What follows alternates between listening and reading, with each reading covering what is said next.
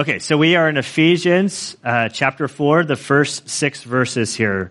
Let's pray.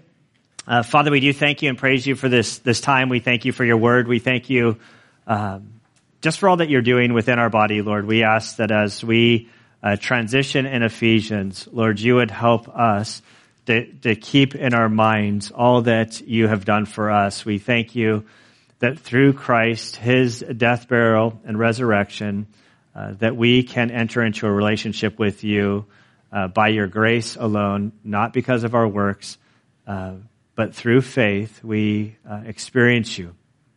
And so, Father, we are deeply grateful that through his work on the cross, that this huge net has been cast to the world from every sort of ethnic background, every financial level, regardless of where we have come from. Once we come to faith in Christ, we become family with one another, and that there is no distinction, there is no individual that is greater than others, but that we come to you as children who are loved by our Father. And this is an overwhelming thing to consider. And so, Father, as we turn the page in Ephesians and we look at how we are to live out our lives, we pray that you would help us to recognize that these instructions are grounded in the truth that Jesus has paid it all for us. This isn't a recipe for us to get right with you. These are instructions for us because we are right with you, because of what Jesus has done. And so, Lord, we pray that you would help us just to fall more and more in love with you, and that the desire of our heart would be to walk with you each day and every day of our life. And it's in Christ's good name I pray. Amen. All right, so Ephesians chapter 4, verse 1. Therefore, I, the prisoner of the Lord, implore you to walk in a manner worthy of the calling with which you have been called, with all humility and gentleness, with patience, showing tolerance for one another in love, being diligent to preserve the unity of the Spirit in the bond of peace. There is one body and one Spirit, just as also you were called in one hope of your calling, one Lord, one faith, one baptism, one God and Father of all, who is over all and through all and in all. And Father, we do, again, just thank you for this day.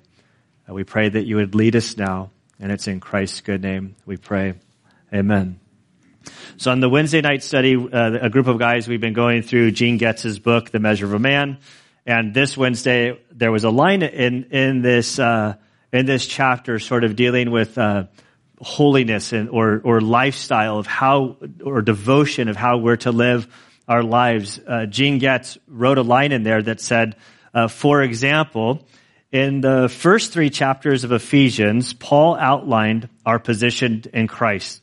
And so this is what we've covered so far in the book of Ephesians. Sort of Paul has given great doctrinal truths about who we are in Christ, what Christ has done for us, and all of these wonderful things. He's prayed for us a number of times. But now we transition, and back to the quote of Gene Getz, he continues and he says, in the last 3 chapters of Ephesians, he instructed us to become like Christ. And so we enter in this new section of Ephesians. From here until the end of Ephesians, it gets very, very practical. The what do we do with our lives now that we have received Christ as Savior? How should this affect us day in and day out? We've studied doctrine, and now we move into the devotion of our lives, this practice. Now that we have this vertical relationship with God, it should affect our horizontal lives, how we move and interact with one another in the church, in our families, in our workplace. Everywhere we go, God invades our life through Christ. If we've been bought by Christ, he owns us, and he desires us to sort of live out our lives in a certain way. I believe that this is sort of the resistance to the gospel in a lot of ways. I know that I was sort of guilty of this before I came to Christ, and I didn't want to come to Christ because I enjoyed how I was living my life. And I believed that if I came to Christ, then there would be sort of conditions on how I had to live my life. And I think that there's a lot of truth to that. And so now Paul gets to this place. He says, therefore, I, the prisoner of the Lord. And so we know that Paul finds himself under arrest. He is in Rome. He pens the prison epistles. There are 4 of them. Ephesians is one. As he literally is in prison, he's written these great truths, these great doctrines about Jesus and what he's accomplished in our lives and for us. And because of all of this, therefore, he implores us, I implore you to walk in a manner worthy of the calling with which you have been called. And this intro, it's almost identical to the beginning of Romans 12:1. Paul uses the same sort of language. He has this first half in Romans that's all about doctrine. And then you get to chapter 12, and suddenly, because of this doctrine, it should affect how we live our lives. And so he implores us. Romans 12:1 says, therefore I urge you, brethren, by the mercies of God, to present your bodies a living and holy sacrifice acceptable to God, which is your spiritual service of worship. So here he says, I implore you to walk in a manner worthy of the calling by which you have been called. So he says, therefore, in light of all that Christ has done for you, I'm pleading with you that your lives would sort of reflect what Christ has done for you. He says to walk. It's not like a takeout and a sprint. This is kind of speaks of this consistency about how your lives go day to day. I think it was Eugene Peterson that wrote a book. I can't remember reading the book, but I remember the title. And the title was really good. And the title of the book is A Long Obedience in the Same Direction. And I think that sort of encapsulates what Paul is encouraging those of us who have accepted Christ as Savior to do, that we would have this long obedience in the same direction, that we would just little by little walk faithfully with Jesus day by day, that there would be consistency in our lives, not perfection. For in this life, it'll be impossible to maintain perfection. We long for perfection. We yearn for the day when we can stand before Christ in our new bodies, free of sin, free of that temptation, free of the desire that leads us away from God. But in this life, by His Spirit, we sort of long for this. We press on. We seek to honor Him in our lives. This word to walk in a manner worthy is a word where we get axiom from. It's axios, and it's sort of the idea to weigh something of equal weight. If you have something on one side, the other side should measure out so it's balanced, so that there's an equal weight. In mathematics, this is I was about to spit some geometry or algebra or something, but I really did a terrible job. I should have, like x plus 1 equals 3, then x has to equal 2, right? Axiom. It's a balance. Did I do that right? I was like, I'm not written down. Okay. I made the public school comment last week, so I can't take 2 in a row with Melanie, so I'm out. But so in this situation, what he's saying is the balance. On the one side, Jesus being God came to earth. He lived a perfect life. He was our example. He set forth perfection. He fulfilled the law. He, being perfect, not guilty of anything, went to the cross. And on the cross, the weight of God and the wrath of God came down upon him, and he absorbed it in full. He suffered and he died for our sins because he loves us. And so that's on one side of the spectrum. And Paul's saying, in light of this, that's the counterbalance. And the reality is that we all know that there's no way that we can equal this. Like, it's in Like, this is one of those things that what he did, I could stand on the other end of the teeter-totter and jump up and down with all my weight. I can have all my buddies come, and there's nothing that I can do to really equal that out. It's the reality, right? This is like, on Wednesday night, we had this super good conversation. I really appreciated the transparency of the guys in there, and it's just sort of like, we know, if we're honest with ourselves, we know this truth. And we know that in light of this truth, and we should be sort of all in, and we should be all this way, but we recognize the sinfulness of our heart, even as Christians, and that we're not. But we can't just sort of give up knowing that we're these human beings that are saved, and within us is this desire to do that what God has asked us to do, but the reality of our flesh is that we so often miss the mark.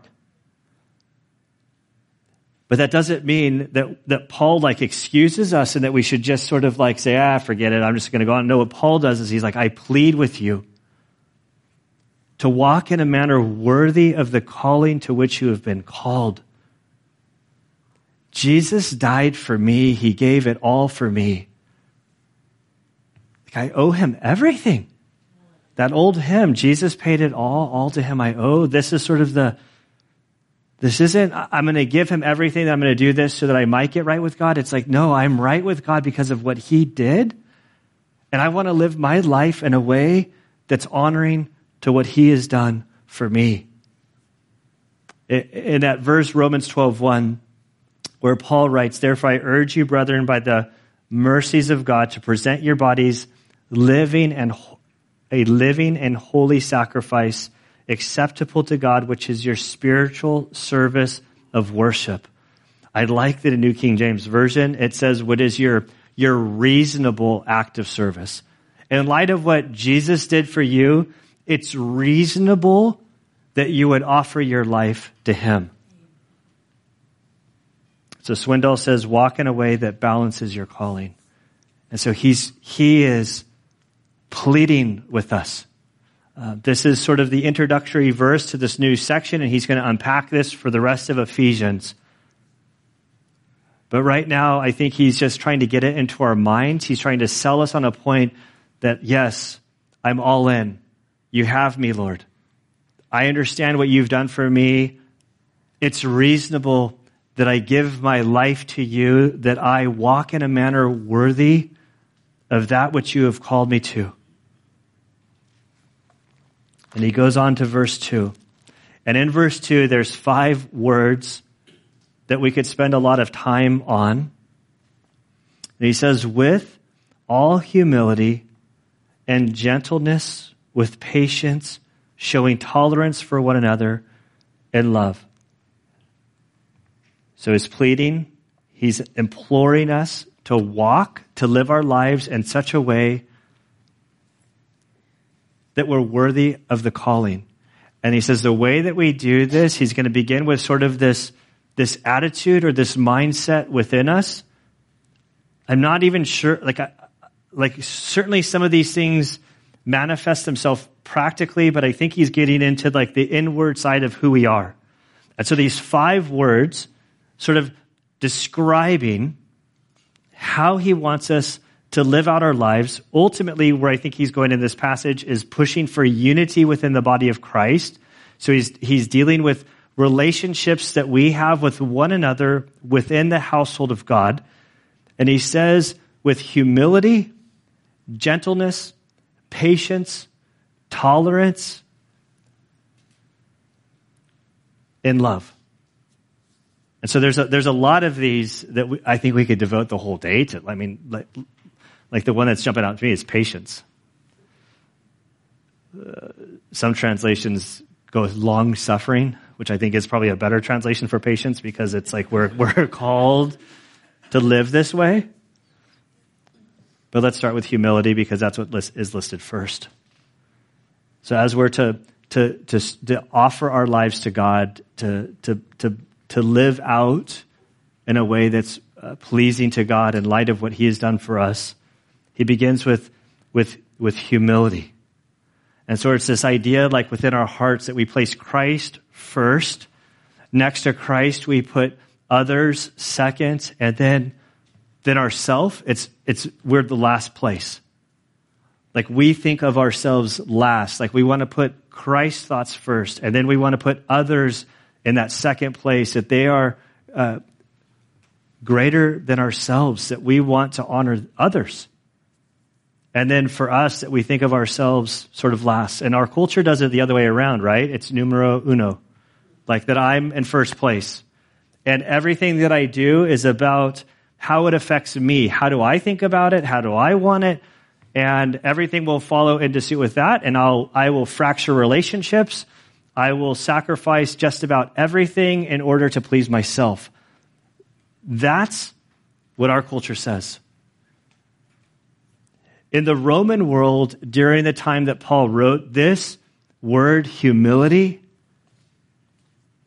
it was a word that was despised in their culture. This was not something that was valued.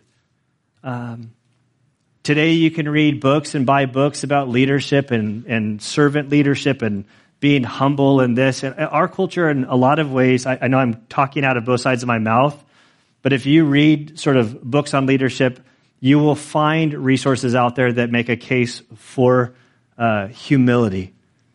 But during their day, this didn't exist. This idea of humility conveyed with it the sort of the mentality of a slave, that this is the way that a slave behaved. This wasn't the way for a Roman citizen to behave. But for those of us who are in Christ, our citizenship is found in heaven, and the thinking of our new residency or future residency is different. Our King valued and displayed humility. It was in Matthew chapter 11, verses 28 through 30, where Jesus talks about his yoke being easy to carry. If you're heavy laden and burdened, come to him. But in that section that's well known, Jesus describes himself as being gentle and humble in heart. Here the King of the universe, the creator, the sustainer, the one who spoke creation into existence, he says, I am gentle and humble in heart. So if you want to know what I'm like, Jesus saying this, he says, I'm gentle, I'm humble. This is the example I said. If you move on towards the end of his life, the very last night that he was on earth in John 13, this great scene, these 4 chapters of the Lord's Supper that the Apostle John records for us. This scene started with nobody else in the room except for the disciples and Jesus. He had spent 3 years with them trying to train them and equip them. He asked them to get a room that they could meet and gather and celebrate the Passover meal. And so they go into this room, and because they'd cleared it out, there was no servant, there was no helper, there was nobody else there. But they all had dirty feet.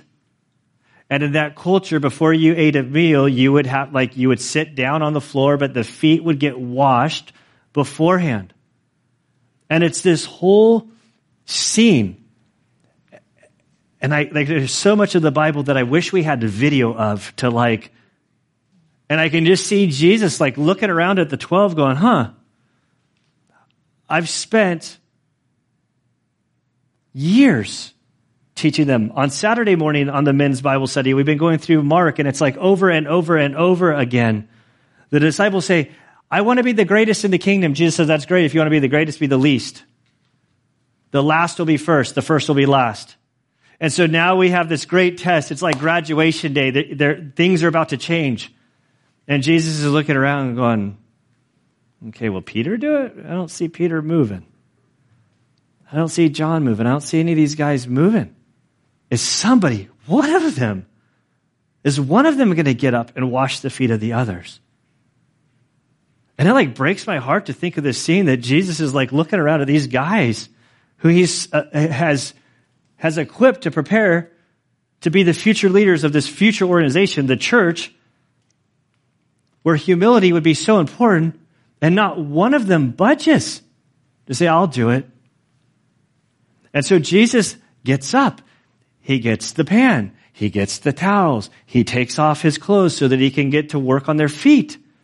And they all sort of push back and say, no, Jesus, you don't do this. And Jesus is like, are you kidding me? Like, unless you do this, unless you're washed by me, like, you have no part of this. You guys are missing the whole thing. And so the example that he set for them as he was about to go to the cross, he washes all of their feet, including who? Judas. Judas is going to go sell out Jesus with freshly washed feet that Jesus just cleaned. Paul would write in Philippians 2:5 this great passage about who Christ is. It speaks of Christ being God, and that he stepped out of heaven to become man, and that he would go to this shameful death on the cross. And this picture that says that this act of servitude that Jesus demonstrated, that ultimately one day every knee will bow at the name of Jesus. It's this great passage. But sort of the key verse in this is verse 5, where Paul writes, have this attitude in yourselves. That our example is Jesus, Jesus being God, Jesus being the creator of the universe and the world, speaking us into existence. And that he, being creator, stepped to earth, took on the form of a man, lived his life in this humble way, ultimately exited this world through the most horrific and shameful death as a penalty for our sins, the ultimate act of humility. And Paul says this is the attitude that we as Christ followers need to have in our hearts. He moves on from humility to gentleness. Gentleness is this idea for having strength, but it being under control. It was a word that was used to describe the breaking of a green horse, where a broken horse is not actually broken. It just means they're trained. I don't know where they come up with these words for her. I'll talk to Debbie later to figure this out. But a broken horse, am I getting it right? Well, I know I saw Debbie, right? She's normally right here. She's in Sunday school. I see her dad, and I'm like, Debbie's not right there. Then I'll talk to her later. But it's like when you see these horses that are under so much control and they're so powerful. A couple years ago, we found ourselves in Spain, in Jerez, where Anna grew up in southern Spain. And one of the things that I like going to is they have the Andalusian horses. And so they go to the show. And the first time I went there, Anna made fun of me. And see, when I go to things like this, I get emotional. Like, so the lights went down and the horses are about to come out. And I'm like doing everything I can do, like to not let the teardrop fall. Like, and I've got the little bit of like I'm trying to hold it together. And she looks over me and she's like, are you crying? And I'm like, this guy Juan. We have a friend named Juan, and his dad was named Juan. So there was a little kid when we were there. But it's like when Juan was a little boy, his dad rode these horses. His grandfather rode these horses. Everybody rode these horses. And you see these horses, these horses that were literally bred for combat. And the show they're doing is really a demonstration of an animal for war. And then they're going through the thing. And the thing that was like the coolest thing to me is when something went wrong. So they had the little carts out. There's probably, I don't know, like the little buggies, I think, and they're kind of cruising around, going really fast, doing donuts in the ring. And then all of a sudden, a bunch of the young riders in training jump out of the stands, run down to the ring, and it's like, what is happening? And then I realized that what was happening is they got so tight that one of the reins or something totally wrapped around one of these horses' legs. And it's like, this is going to be, I'm thinking this is going to be super dangerous. And the guy gets down there, and the horse just stops and like lifts up his leg. The guy gets all up in his business, gets the rope out, and then the show goes on. And it was amazing to me. Not because everything went right, because in the midst of everything going wrong, this is when a horse would freak out and somebody's going to get really, really hurt. That in the midst of all of this, you see the training, both of the riders and this horse, that in the midst of his power, he demonstrates this gentleness, holding back all of his energy, and he stays calm. It's beautiful. And so I get emotional at these things because it's like that just doesn't happen overnight. And so we're told to have this sort of this gentleness, not to mean that you don't have in your realm that you might be a strong person, you might have power, you might have resources.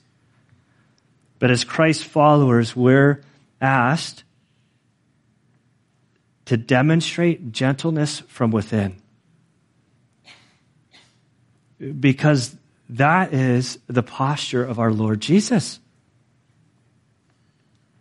Jesus demonstrated humility. He demonstrated gentleness.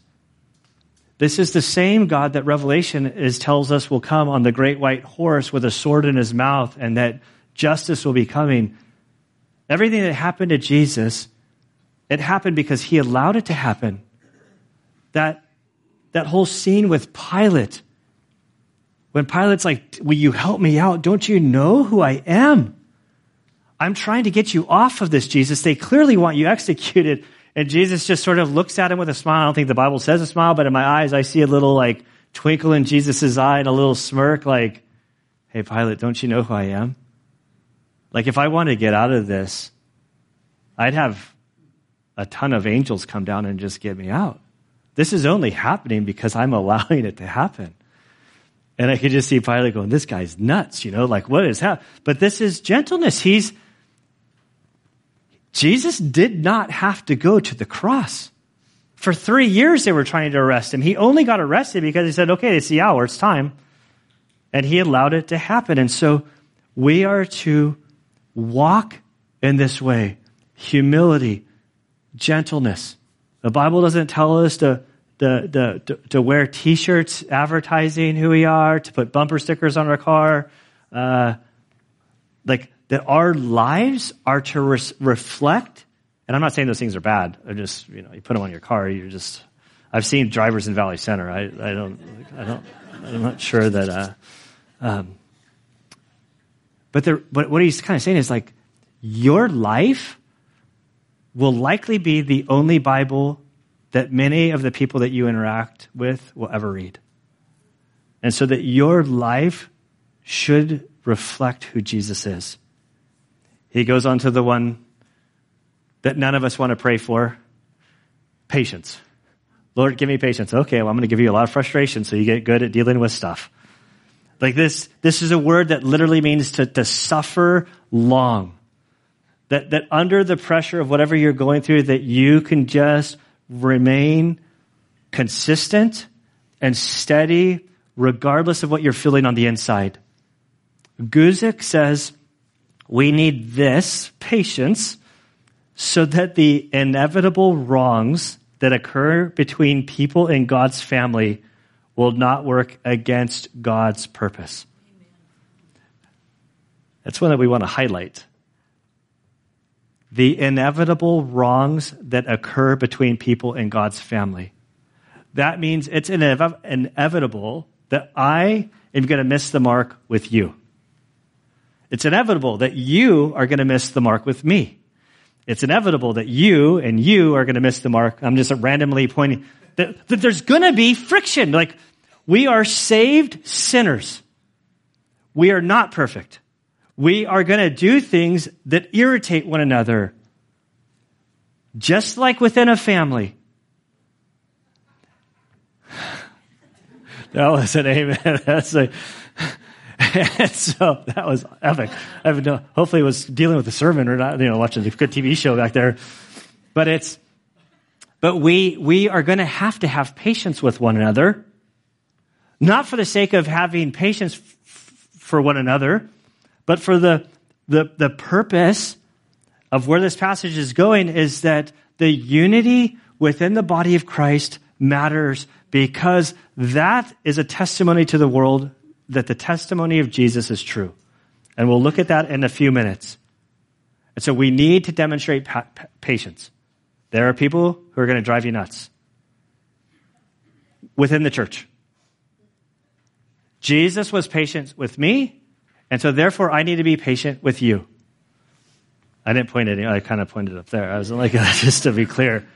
And you the same thing. And we do this because we want to honor God with our lives. We want that axiom, the balance. Jesus died for my sins. So therefore, whatever anybody else in this room could possibly do to me that would cause me frustration is not worse than what I did to Jesus. And so therefore, I can let whatever wrong that you do be like water on a duck's back and just flow off of me.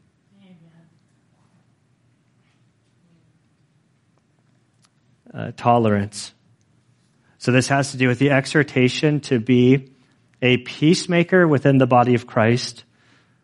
And so really this whole, this patience, tolerance, they all sort of like flow off of one another and are building to a greater point. But I think this idea of tolerance or being a peacemaker is this sort of conviction that as I go about my day, how am I using my words? How am I using my actions? I see it often. One person does something nice. Other person says, that's kind of lame. It's like, hey, like, come on. Like, they're trying to do this. Be nice. Play nice with one another. That we want to be people that are making peace within the body of Christ. And ultimately, sort of the capstone here is in love. For with all humility and gentleness, with patience, showing tolerance for one another in love. And if you have love for one another, these other things will be much easier, because if you actually love one another, it's so much easier to sort of excuse wrongs that have been done against us. When I look at all of these things, like humility, gentleness, patience, tolerance, like where I've seen God like cultivate these things in my own life is with children, like my children. And like obviously like a spouse, but there's something even different about a child than there is a spouse. And I think the thing with our kids, how we can ultimately have this like impact or this humility with them, the gentleness with them, the patience with them, the tolerance or being a peacemaker with them, is because of a profound love that we have for them. And like that for one another, that we're supposed to actually have a profound love for one another within the body of Christ. And if we actually love one another, it's so much easier to have a humble spirit, to be gentle with one another, to be patient with one another, to be a peacemaker with one another. Charles Spurgeon said, we want unity in the truth of God through the Spirit of God. This, let us seek after. Let us live near to Christ, for this is the best way of promoting unity. Division in churches never begin with those full of love to the Savior. And so where Paul ultimately is going in verse 3 is we're talking about unity. Being diligent to preserve the unity of the Spirit in the bond of peace.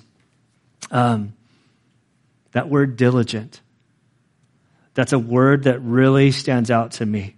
Like this diligence is something that like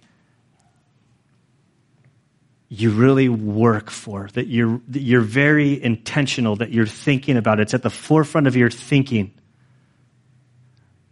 And when I read this, I'm not sure that the command that I see there is necessarily like at the forefront of my thinking all the time.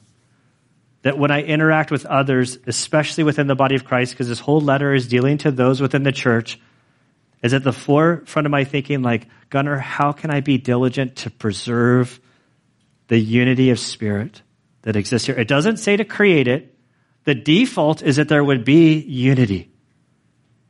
And so it's kind of like, Gunnar, okay, let's not like mess up the unity that's already here. Let's strive to creating unity. Let's preserve that which God has created. If we have a relationship and peace with Him and we're in union with Him, then we will have union with His bride. This is Jesus' prayer. After he washes the feet, the story of John 13, it kind of unfolds. You get to chapter 14, 15, 16, and then 17. At 17, they're about to leave the Lord's Supper to go down to the Garden of Gethsemane where Jesus would be ultimately arrested, and he prays this high priestly prayer. And in John chapter 17, verses 20 through 21, Jesus is praying to the Father, and he says this, I do not ask on behalf of these alone, but for those also who believe in me through their word. So I'm not just praying for the disciples that are there. I'm praying for those who would come to faith in me down the road because of these guys. That's us, guys. Like, we ultimately have come to faith in Christ, if you believe, because of the work of the apostles that Jesus commissioned. And so Jesus is saying, I pray for this future church, these future believers that would include us, that we or they may all be one, even as you, Father, are in me and I in you. So this intimacy of relationship between the Father and Son, between the Father and Jesus, that they also would be in us, that we would be unified with them through the cross, so that the world may believe that you sent me. So our being in unity, being at peace with one another, this speaks volumes to the world about who Jesus is. So being diligent to preserve the unity of the Spirit and the bond of peace. So this whole idea of an adhesive that holds something together, this bond of peace, that we are at peace with God, and because we're at peace with God, we can be at peace with one another. We recognize what Jesus has done for each one of us. And so therefore, when you wrong me, then I can be at peace because I recognize I too have wronged others, and I likely have wronged the person that's now irritating me. And so I can be humble, I can be gentle. I want to move towards having peace. So this bond is like super, super strong. My kids love the story of my buddy Jeremy when I was in high school. I was actually 8th grade. Jeremy came over to go surfing in the morning. So he spent the night. We were going to go out early in the morning. And I hadn't quite learned about what super glue was. After this, I learned that it was designed for medical reasons, that it was designed for skin. And so I'm not quite sure what I was thinking. I mean, it was an 8th grade gunner, so you can only imagine that I probably wasn't thinking that much. But I just saw a target of opportunity, and I saw something, I had something, and I went. That was so my buddy Jeremy put his feet together like this, and I had a tube of super glue. So what's a logical 14-year-old boy going to do? Squirt the whole tube on his feet. Boy, does that stuff work quick. I was shocked, and Jeremy's looking at me I can't get my feet apart. I'm like, shut up, get your feet, just pull them apart. And he's like, I can't. I can't. And I'm like, well, let me try to get in there. So I got in there, and I put a foot, and I was and I just remember seeing his feet, when you see those movies when somebody puts their tongue on the pole and it's frozen, and and I'm like, and he looks at me, he's like, go get a steak knife. And I'm like, okay. So there's Gunner sneaking into the kitchen. My dad's asleep on the couch, and he's he hears the door. What are you doing? I just need a steak knife. Don't worry. He's like, okay, So Jeremy sawed his feet apart. He was so mad in the morning because he was kind of walking with a limp because there was more skin on one side and not any on the other side. So why was I telling the story? The bond of peace. So it's so strong, diligent to preserve the unity. We need to be really committed, super glued to one another, to be united, that this needs to be a priority for us amongst, even above ourselves, that we are committed to maintaining the peace and the unity within the body of Christ, even if it comes at a cost to you. Let's moving along here, verse 4. Okay, there is one body. The kids, don't try that at home. A little disclaimer, especially my boys. Hopefully they're at Sunday school today. Sometimes they're in class. And there is one body, one Spirit, just as you were called in one hope of your calling, one Lord, one faith, one baptism, one God and Father of all, who is over all and through all. So there's 6 ones here: body, spirit, hope, faith, baptism, and God, who is the Father over all and through all. And what he's trying to state here is like the unity. And it's very easy for us as you come to faith in Christ and you begin to study the Bible, which you should be reading the Bible, as you begin to piece together the things that God has shared in His Word. Like it's very normal for you to come and to understand something that another person might not see the same way. And it's really funny when you start walking with the Lord long enough that the person that you begin to disagree with is yourself. Like, I save my notes, and when I go back and I'm like, oh man, I said that. Like, I don't think that anymore. Like, I can't, that you see as you mature and as you grow, like sometimes your position adjusts and, as you just get a better understanding of who God is. But there are other times, there are men and women who love the Lord, who've been walking with the Lord for decades. And there are points within the Scripture that they don't see the same. And when we come to these sort of situations, we need to understand there's right-hand things. Right-hand things are things that we absolutely stand on. There are things that we have to divide upon. There are absolute truths that there is not room for compromise.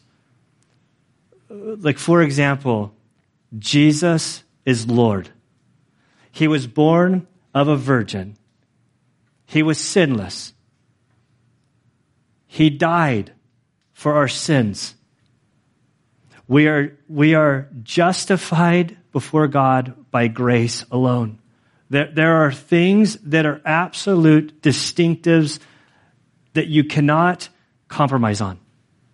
Then there are other things over here, like, I'm really convicted that I shouldn't have a credit card. I'm really convicted that I shouldn't drink alcohol. I'm really convicted that I like this kind of music. I'm really convicted that this particular translation of the Bible, I think, is the best one. There's like a ton of things that fall into this category. And the problem is when we start moving things from the left hand, things that God like very well could give you conviction that He's using in your life, that we begin to move these things over into the right hand, and then we start fighting over these secondary issues. That is wrong, and that, I think, is what Paul is getting at. There's one body of Christ. There's the larger body of all Christians around the world at any given time is the church. That's the body of Christ. Now we have a local church, but we're connected to the other people in our community, in our town, in our nation who've come to faith in Christ. They believe in Him. They've received salvation by grace. There are brothers and sisters in Christ. They might worship differently than us. They might have some differing views than we have, but at the end of the day, we are one body. We're connected by one Spirit. We share in the same baptism. We share in the same Lord, and there's unity. And I think that He's pressing us in this direction to recognize that it's bigger than just us and your own little convictions. It's about what Jesus has done for us. And there's the body, which is the bride of Christ.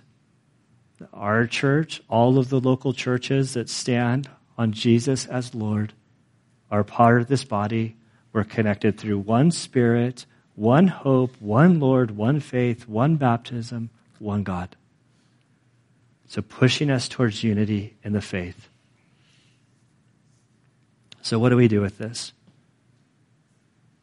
In these opening verses, Paul is pleading for us to walk in a manner that's worthy of our calling. And I think for doing this, we need to first have a right understanding of what Jesus has done for us. That our relationship with God is because of what Jesus has done for us, not because of anything that we've done. During COVID, I stumbled upon that one quote from a blog or whatever. He said that the only thing that we bring to the table concerning our salvation is our sin. Jesus has done it all. He has provided salvation for us completely by his grace, not because of your worthiness. And we receive this through faith. And so once we have that first building block in place in our lives, then we build from that. That we should long to see the fruit of the Spirit filling our life.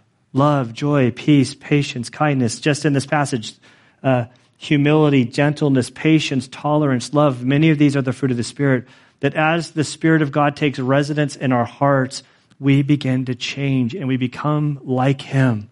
And as we walk with him, how we think, how we respond to circumstances is so much different than who we were before. Even though that old man leaves a residue within us in this life presently. And if we do this, if we seek the fruit of the Spirit in our lives, we will be people who contribute towards the unity of the body of Christ, not bringing division. And then how do we promote this? I think fellowship is super important. Fellowship is when people who have given their lives to Christ, who are brothers and sisters in Christ, gather. So like donut Sundays aren't about the donuts. He's mad. I know. I won't make you eat a donut today. Like he got it. Like, I can feel him. Like I'm not eating a donut. You don't have to eat a donut. It's not about the donuts. It's about just hanging out back there. It's about spending time with one another. This is what like dinner eight's like, gathering in smaller groups so that you get to know the people who are a part of the church. This is what summer nights is about, that we gather together as a family and we have fun and we celebrate. We eat and we fellowship. We just get to know each other. Because through this, genuine love is developed. And then when somebody who you love wrongs you or you perceive that they wrong you, it's so much easier to work through that because there's love there. If there's no love there, there's no reason to work through there. But if you love God and you know that God loves you, that person who wronged you is a child of God whom God loved, whom Christ died for, and he wants us to be at peace with one another. And if there's love there, it changes our heart about how we go about this, that we actually want to work through this and develop love and care and mutual sort of understanding amongst one another. The second part, I think, is renewing our minds. This is why we teach the Bible, that we go through a book of the Bible at a time. We encourage you to be in the Word, because as you take in the Word of God, God begins to impact you and change you and mold you into his likeness. And then finally, I think that the third component of this moving into Christian life is service, is participating and giving of yourself. There's giving financially, but there's giving of yourself and participating and doing things like weed whacking at the church and other things, just doing stuff. If you see something, if you serve, as we serve and we contribute, we recognize that, you know what? I see this, whatever the thing is, I want to be a blessing to others, and so I'm going to take this action of proverbially, is that a word? Does it sound good enough? Okay, we'll make it one if it's not. To wash the feet of one another by serving one another. We're not actually I'm not asking us to wash each other's feet, but there are things like I saw Glenn in the bathroom today. Sorry, that sounds really bad. In the restroom, he was in there wiping the counters of the water. I wasn't you guys in your mind, but I'm like, man, I thought I was the only one that cleaned the counters off. But there Glenn is wiping off the counters. Not because he cares about but he's like, I want to be hospitable to the next person that comes in the bathroom and wants a dry countertop to set his Bible on or whatever. Like, sorry, Glenn, I didn't mean, Glenn goes to the bathroom, we all go to the bathroom, I didn't But we want to have this attitude of service, because as we serve, it's like an opportunity, like, Lord, I'm doing this for you. And he works through our serving. So we fellowship, we study, and we serve. Those to me seem to be the three main prongs of how we honor God with our lives. And so, Father, we do thank you and praise you for this day. We thank you for your word. We thank you for laughter and fellowship. We thank you, Lord, that this all really comes through what Christ has provided on the cross for us. Father, I pray that you would help us to draw closer to Jesus, that he would fill more of our lives, and that ultimately the fruit of the Spirit would manifest itself in our lives, that we would be gentle, loving, humble people, Lord, that would honor you, that we would be people who are peacemakers, and that ultimately we would honor you with our lives. You have done so much for us, Lord, and we love you. And it's in Christ's good name I pray. Amen.